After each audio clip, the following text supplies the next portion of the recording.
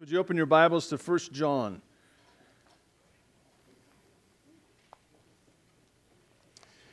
We're going to look at chapter 2, verses 3 through 6 this morning.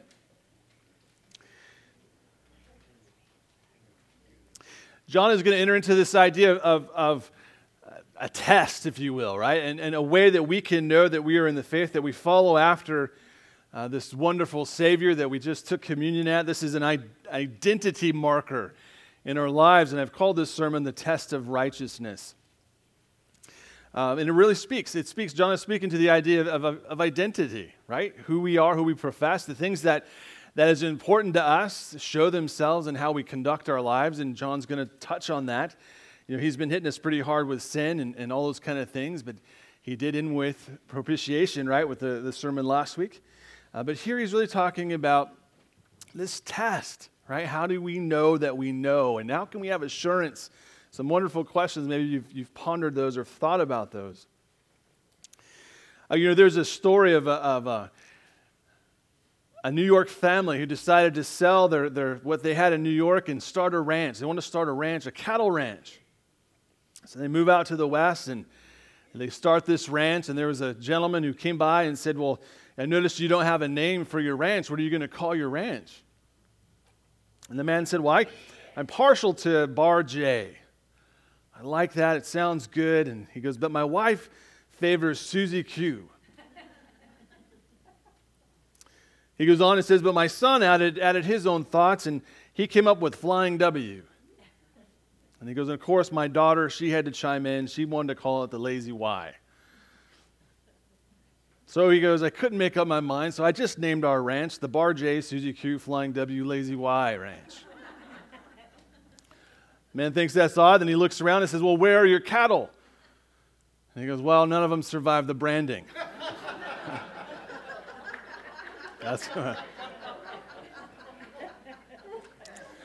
And we're thankful, Lord, that to the Lord that he doesn't go about it that way, right, in our own identity. But John hits on this test of righteousness. And let's look at the passage here. This is 1 John chapter 2, beginning in verse 3, and we'll read through verse 6. He says, "Now by this," right, "we know that we know him if we keep his commandments. He who says, 'I know him,' and does not keep his commandments, he is a liar. The truth is not in him. But whoever keeps his word, truly the love of God is perfected in him. And by this we know that we are in him." In verse 6 he says, "He who says he abides in him," speaking of Jesus, "ought himself also to walk just as Jesus walked," right? He walked. So let me offer a brief prayer as we look at this passage this morning. Father, thank you. Thank you for this time as we've opened our hearts and our lives to you. I pray that by your Spirit you would teach us. Give us the ability, Lord, to see the truth of your word and apply it to our lives. So I ask, Lord, that every life and thoughts and eye be fixed upon you. And you allow me, Lord, to get out of the way. And we pray this in the wonderful name of Jesus. Amen. So we've kind of gone through we've gone through this, and John's been very point blank. And when we see in this passage again, he's very point blank. It's almost like he doesn't have time, right? He doesn't want to say all these words. He just wants to come to the point. And he uses words like liar, right? "You're a liar." And he's used that a few times. It's kind of harsh. You kind of read through the first chapter, and we see him dealing with these things. He sets up the overarching statement, right, where he says God is light, and in him there is no darkness. And we learn that he's holy. And because of this, John kind of goes through his thought process, and he says, well, look, because he's holy, ultimately we need a Savior. It's pointing to us, the need of the cross. But he's dealing with these Gnostic guys who are coming onto the scene, creating some confusion. They've got the better track. Yes, we've got, the 2.0 version of Christianity. It's a little better. It's a little higher than yours. I mean, let's just face it, let's be honest. And this is kind of happening, and he's got these people who are kind of confused. And so John says, all right, look. If there are those who claim to be part of the light, right, and still walking in the darkness, he says they're living a lie.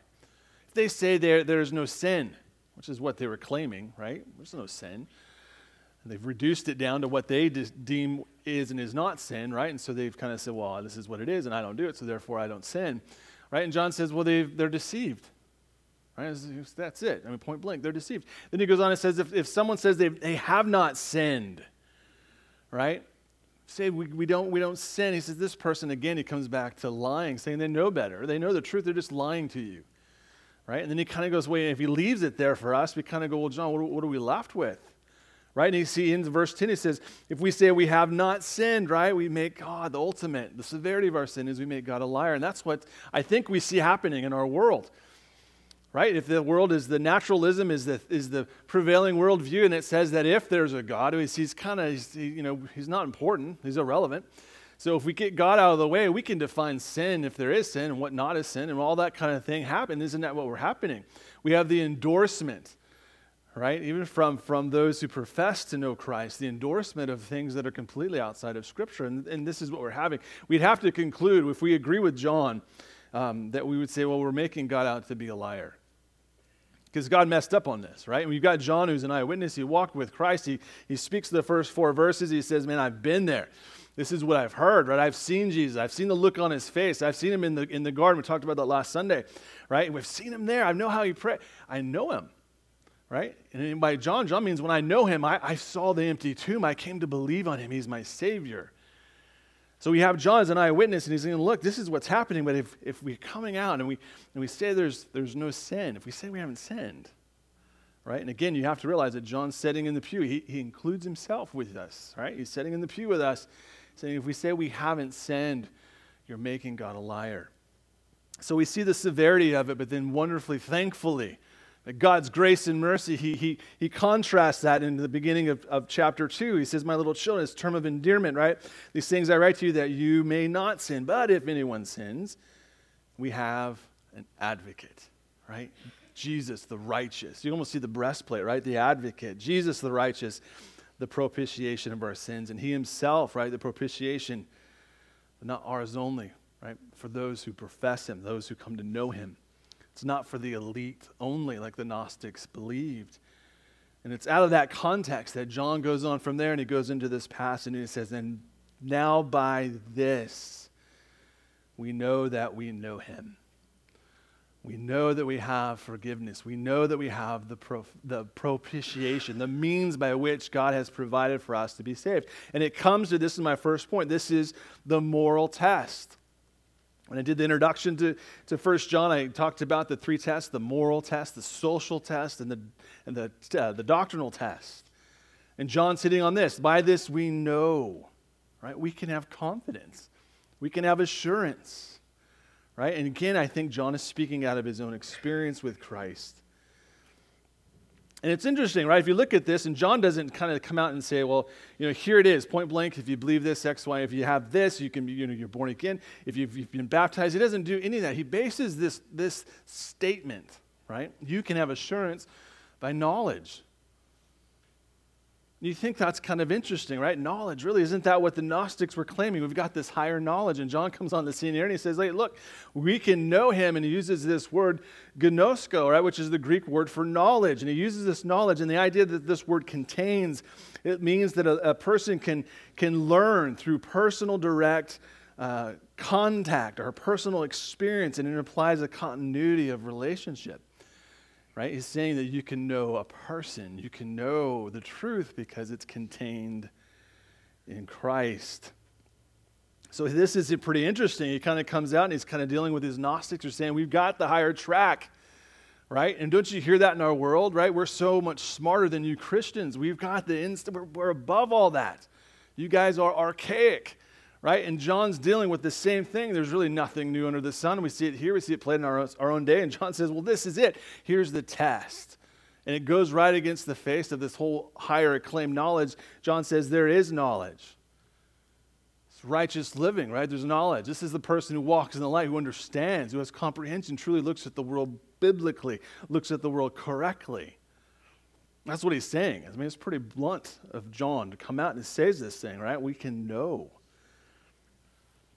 And if you look at this, let's step a little bit into this environment that John's dealing with. The early Greeks, they believed that you could attain, you could arrive by right reasoning, by right deduction, you could arrive at a knowledge of God. You can get there all on your own, right? We can, whatever that is, right? They define God outside of Scripture, so they defined it, but they believed in this idea of higher knowledge. It was very important to them. A little later from that, right, Plato comes on the scene, and he has this idea that knowledge is the form of ideas with his, unmoved mover and the emanations that come from him. And he had all these things worked out, these ideals, and he turns it into this kind of a religion, if you will. But if we were really to look at that and the problems with that, right, this view that John is, he's saying this higher knowledge, if you think that's it, this God you've turned it into, little g, there's really a problem. There's no basic for ethics, right? We got so much knowledge, we're above it all. There's no real basic for ethics. Isn't that what we see in our society? Right? Ethics has been gone a long time ago. We don't really hardly talk about it. Morality, those things are gone. And John's saying, well, look, this is what it leads to, right? There's a problem with ethics. You have no truth, with ethics, and it doesn't stir our emotions. I mean, we get to this idea of just knowledge. Knowledge is good, but if it doesn't work itself out into application, which is John has been talking about, it doesn't really see change. Right? And so these intellectuals who are kind of arrived at this knowledge of God, that's all they had. There's no basis for ethics, right, at all. It truly doesn't stir our emotions to anything. So over time, this kind of developed, and then you see the pendulum swing. And so other religions kind of came on. They kind of figured this out. People aren't emotionally connecting this way. So how are we going to fix that? I know. Let's kind of devoid the mind. Let's get rid of the mind. And let's start focusing on the senses, right? Get some emotionalism going here. This will solve it because that's always good. So here we have these other religions that come on the scene that utilize lighting and liturgy and chanting and incense, and they had this emotional feeling, right? This is what they were kind of wrapping their minds around a little bit and saying, okay, that's not about thinking. Let's about this other emotional experience. Well, there's also problems here, right? Because emotion doesn't last. It's fleeting. So what do we do, right? It's the Monday morning thing. If Monday comes around, it's coming tomorrow. What do we do then? Right? We got problems with that. And the same thing still goes on. Now it's devoid of thinking, of intellect thinking, right? So the mind is absent. So we have a problem with that because it doesn't really we can't apply this. We can't apply it to like the worldview if it's just an emotion because it's all subjective, right? How do I know the same emotion you had as it was what I had, right? It's that whole thing of like, the color blue, the same color to you, it is me, right? Remember that whole, is the dress gold thing that went around? Well, it's all senses, right? And people say if you stand, I saw it, right? I believe it, I saw it, all that stuff. And, I can stand on a pair of railroad tracks, and I do this occasionally when I drive over them because there's plenty of them here, right? And have you ever kind of just gradually gone over them and looked down the railroad tracks? My eyes tell me, guarantee it, that they touch. Those two rails, way down there, they touch. That's what my eyes tell me, right? But that's kind of this idea of sense. It looks good, it tastes good, but it's not reality. It's not true. I know they don't touch, right? The train can't go on if the rails touch. But my eyes tell me that. And John is dealing with this idea of, no, this isn't what it's about. It's not about senses. It's not about emotionalism. It's not about some cold thing, but that's what these Greeks were left with. They had a cold rationalism for their little g God. Right? This is what we're left with, a cold rationalism or some type of passing emotional experience. Maybe you know someone like that, right? They know better than you. It's up here, or maybe it's just all emotionally driven. And so John comes onto the scene here and he says, look, here's the contrast. God's understanding or having a knowledge of God is both personal and practical. Therefore, it's satisfying. Right? This knowledge that John is speaking of is not built on an idea, right, or a form. It's built on a person, right? Christ. And it issues a profound change of conduct, right? You don't come in contact with God and not be changed. And of course, this is not unique to John. This is in line with Scripture. We see this throughout. If you go to an Old Testament example, Jeremiah chapter 9, verses 23 and 24, where Jeremiah says, "Thus says the Lord, let not the wise man glory in his wisdom. Let not the mighty man glory in his might, nor let the rich man glory in his riches, but let him who glories glory in this, that he understands and knows me, that I am the Lord, exercising loving kindness, judgment, and righteousness in the earth. For in these things I delight, says the Lord." And you think about that statement and who John is dealing with, and in the first part, absolutely, they would track with that. The Greeks and those of the Gnostics, they would say, yeah, that man's glory is the knowledge of God, right? We know God. But the second part of this, right? Boasting and understanding he knows me, that I am the Lord, exercising loving kindness, judgment, and righteousness on the earth. And desiring that those who come after me, right, would emulate these things and live them out. That would be completely foreign to their thinking. And this is really John's point, right? This is how it becomes a test. This is how it becomes a moral test that we can know, because John's point is there is no knowledge of God, right? Understanding who he is without some type of accompanying righteousness, some type of life change that happens. John is convinced of this. If you come and understand the severity of your sin, that at one point you stood against God and you pointed him out and you said, Lord, you're lying about this. And then you come to the realization that, you know what, I'm a sinner in need of God's grace. And then I see his propitiation. I understand the advocate he's given to me. It's Christ the righteous. And when you get that, John concludes that it will manifest itself in life change. And it's interesting. He goes on, he says this stuff that we can know him. Right? The first test is that we can know him. But I think the idea for us, maybe this morning, maybe you're kind of going, okay, well, what does that look like? Right? Maybe the question is, but how am I confident I know him? How do I know that I know him? Right? And of course, we could go, how do I know that I know that I know him? And of course, the answer is, right? John is convinced that if you come to know the character of God, if you've come to understand that he is light, in him there is no darkness. If you believe on that, and you realize, and we stack our life against that truth and realize, man, there's no hope for me. I feel the weight and the sin in my heart. I know that I'm a sinner. I've justified things. I know my guilt. I know my brokenness. Which is John's point. He's driving it home. He's driving it home, but he drives it all the way to the cross. There's a Savior. Because John is convinced that if you come into this character of God, that God is light, and you understand the advocate he's given you in Jesus, it'll change your character. And you say, why is this a proof? Why is this a proof? Why does John choose this and say, this is the proof? This is how you can have assurance, living a righteous life. Why is that true? Because it is so foreign to sinful man. This is not natural. It's not natural to stand against the world that says, come on, if it feels good, just do it. Everyone else is doing it. We will stop pointing at you. We will stop calling your names if you just leave those Christians. Come and join us. It's not natural to stand and say, no, this is truth. God is light. There's no darkness in him. I can't go on and telling God he's a liar. I just can't do that, right? So this is John's point. It's not natural. This becomes very visible. Maybe we feel the weight of this in our own lives, where we work and where we go, right, through the week. It becomes an apologetic quite quickly because we go, yeah, the world doesn't. Oh, my goodness. The world doesn't even want to know the truth. But obedience to God's commands with a focus on his glory becomes a wonderful proof. Now, it's important to understand that this should not lead to any type of legalism. Do this for the sake. No, we get to this point when John's saying, look, if you understand this propitiation, right, I get to pick up my cross. I get to follow my Savior. I get to hear him call me by my name. I get to. It's a natural response to the work of the cross that changes our lives, and we feel this in us. He's not saying be perfect, right? I get saved, you should be perfect. We should be growing and working on our salvation. Paul says in Philippians chapter 2, verse 13, therefore, my beloved, as you have always obeyed, not as in my presence only, but now much more in my absence, work out your own salvation with fear and trembling. For it is God who works in you both to will and to do his good pleasure. God's at work. You're not perfect, but we press on and grow in our sanctification, right? Growing in our holiness.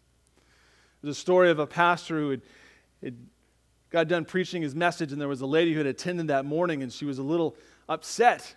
And she said, I'm offended at the rituals you've put in your church service. Taking a step back a little bit, he thought, man, we have rituals in our service that I'm unaware of. He asked her to explain, and she says, why, you're introducing these dreadful innovations in your church service. You're reading the commandments. He said, indeed, right? I get it. This innovation, we've introduced it. We're gonna read the commandments. We're also gonna do something a little bit more crazy than that. We're gonna press our people on to actually following them. Because it's not just one to know. It's not one to just have intellectual knowledge, right? We're not talking about salvation. He's talking to believers. He's saying this should be working out in your life. This is the power of the cross. This is how it changes your life. This is how it becomes an assurance. This is how we can know. And so John says, here's the moral test. He's not pushing for any type of legalism. He's not pushing for perfection.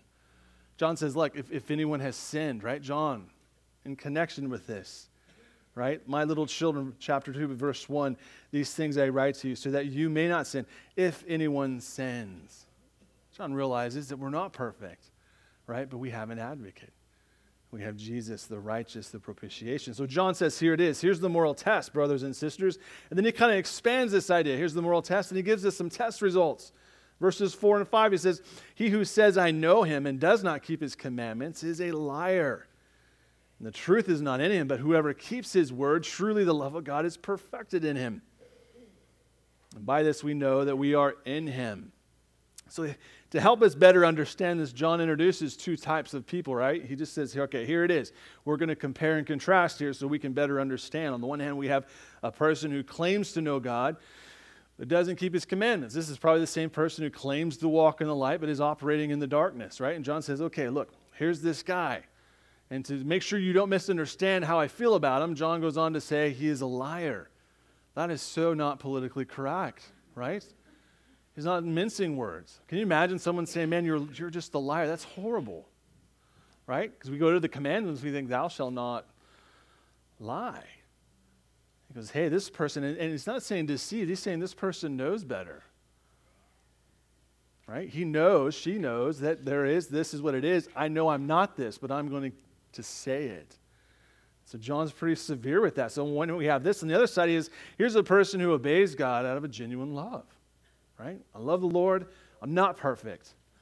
I'm a sinner saved by his grace, and I'm pressing on and picking up my cross. There's days I fell in, but I understand it. And this is the idea that is attached to this person who obeys.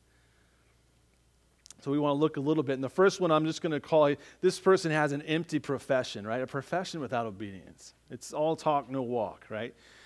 He who says, I know him and does not keep his commandments, he's a liar. The truth's not in him. So we have the harsh words, right? Claims to know, doesn't walk. John calling him a liar, right? Meaning, don't be deceived by anyone who professes this. And this person is not confused, right? Or misunderstands, and the person knows better, but is living outside of God's truth on purpose, yet claiming something else. Openly professing, maybe, right? This idea that he or she is a Christian, and John is saying, look, you're lying. The truth is not in you.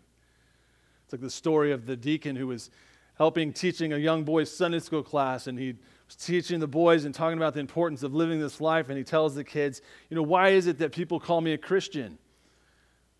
You got to love the sincerity of children. There was a pause for a moment, and one boy fessed up, and he said, maybe because they don't know you. All right. This is very important. Becomes an empty obedience. It becomes, well, you say it, but this is what I see.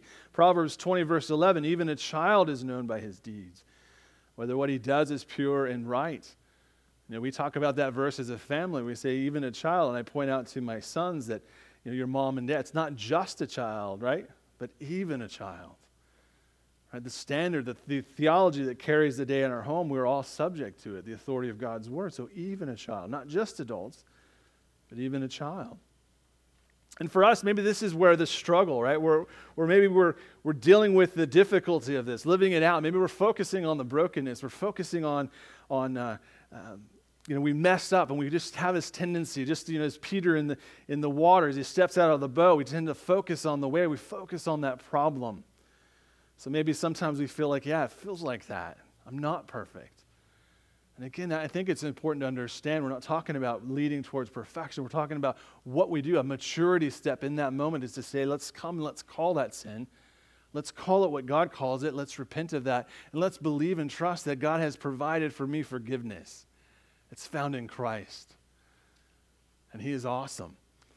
And we love him. And when I mess up again, Lord, help me to overcome this, and I'll turn from this. And it says, John Owen, I love it, his book, The Mortification of Sin. I encourage you to read that. He says, every day you have to fight this battle, mortify that sin. There'll be days that we lose it or we mess up, but he says, come back. What we don't want to be guilty of is like the actor, right, who plays the part. Looks good, says the right things, has all the right verbiage, right, but there is no fruit coming from that tree. In his book, The Mask Behind the Mask, his biographer Peter Evans was writing about the actor Peter Sellers. I don't know if you're familiar with Peter Sellers. Inspector Clouseau is probably most famous for it. The author says, in studying Peter Sellers, he said that he had played so many different parts that he kind of forgot who he was. He lost sight of himself. And I guess the story goes that at one point Sellers was out in the street and a person had seen him and asked him, right, looking for an autograph, "Are you Peter Sellers?" And his response quite quickly was, "Not today." And sometimes it's like that. We kind of lose sight of what this whole thing is about, and we focus on the issue and the struggle and the pain, the hurt. And I want to say this morning, there is healing and forgiveness. There's grace. Don't let our profession be empty, right? And John says this person, they're lying. They're lying to you. Truth's not in them. But then he goes on and says, here's the other one, right? The obedient profession. Out of the right motive, not about being a legalistic or being free grace, which says, let's sin more so God, no. It's about understanding what the Lord has done and following his commandments. This person's not making great statements of how much they know God, right? Like the Gnostics did. We know God, we're above it. It's interesting that John doesn't even say this person knows the Lord. Isn't that quite interesting? But whoever keeps his word, truly the love of God is perfected in him. He doesn't say they know God. He assumes it out of the conduct of their life, right? There's a changed life. This person keeps his word. A person who keeps his word knows the Lord, right? Not just in word, but in action.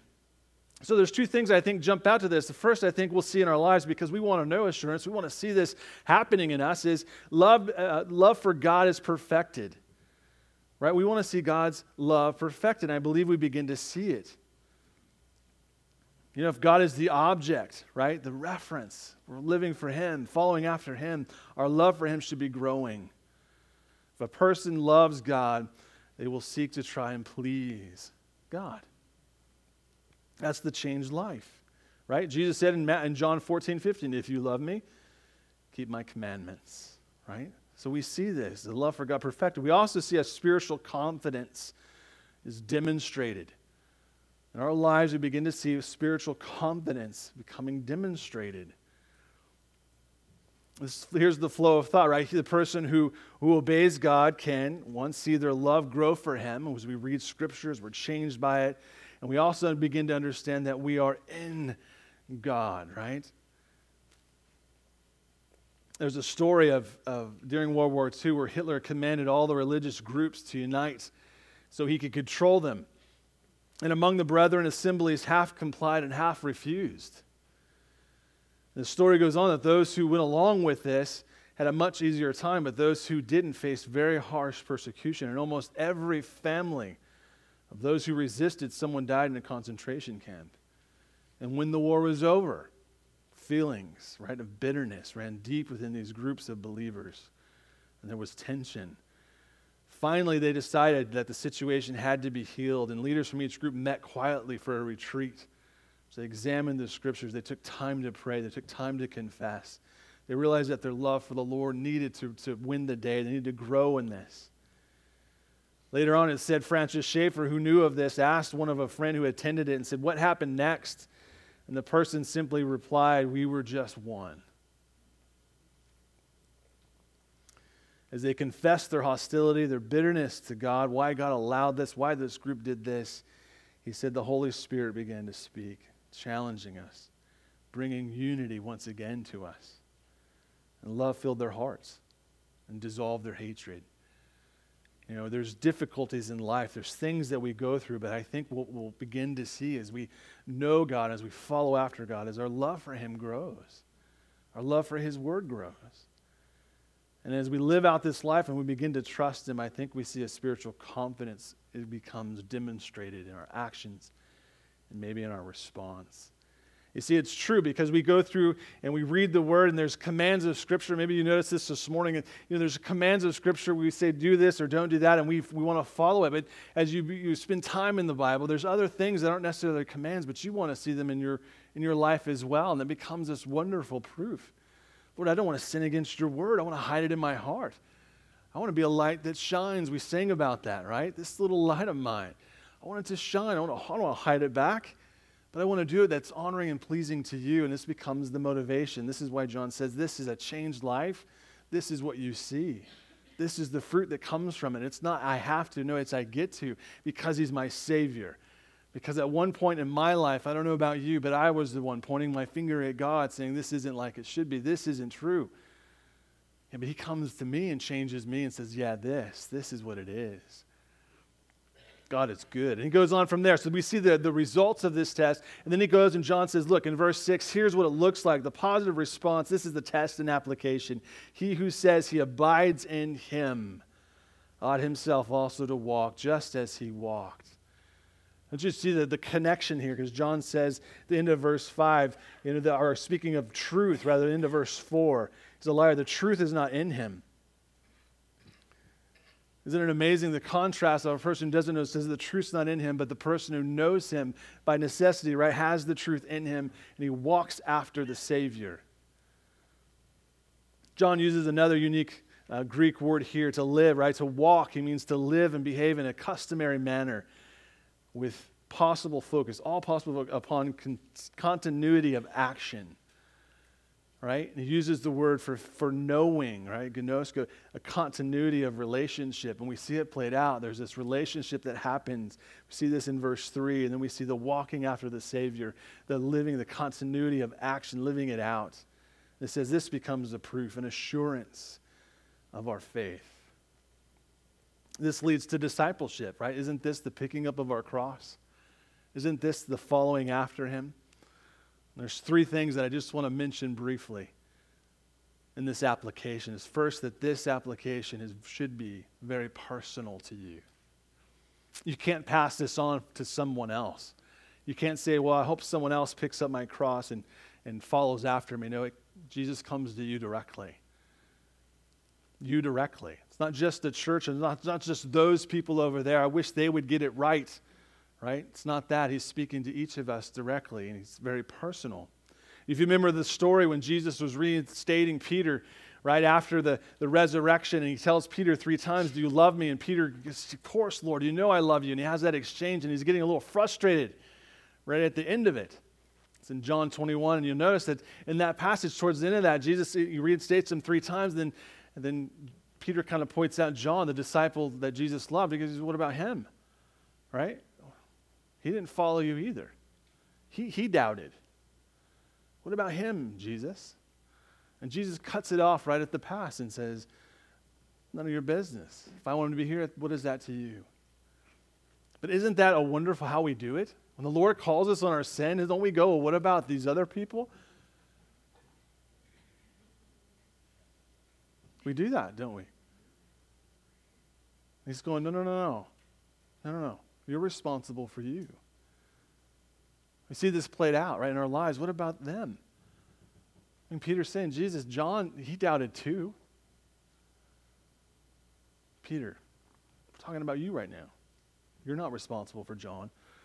You're responsible for Peter. So this discipleship, this application, it's personal. It's also very active, right? Jesus is not someone who's in the grave. He's alive and well. It's an active thing. It's not passive. It's not something I do on Sunday.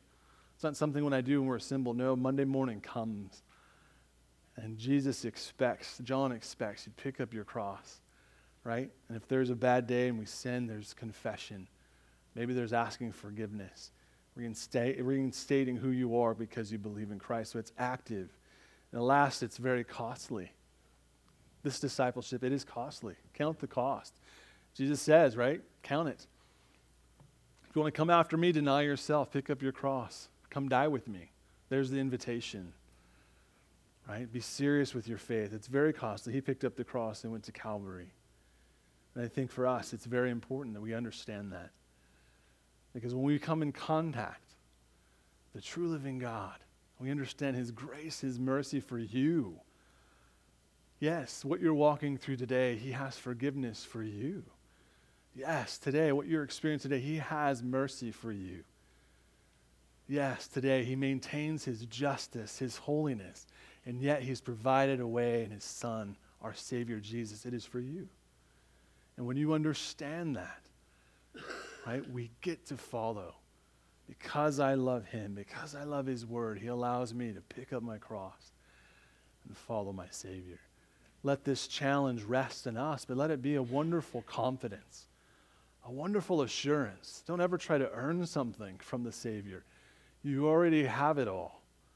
You already have the kingdom if you have the Son. You're already an heir. It's not about earning or being good enough or saying the right things. It's about a changed life because you've come in contact with the true God who changes us. Let us be encouraged. John says, here it is. Let the truth reign in us.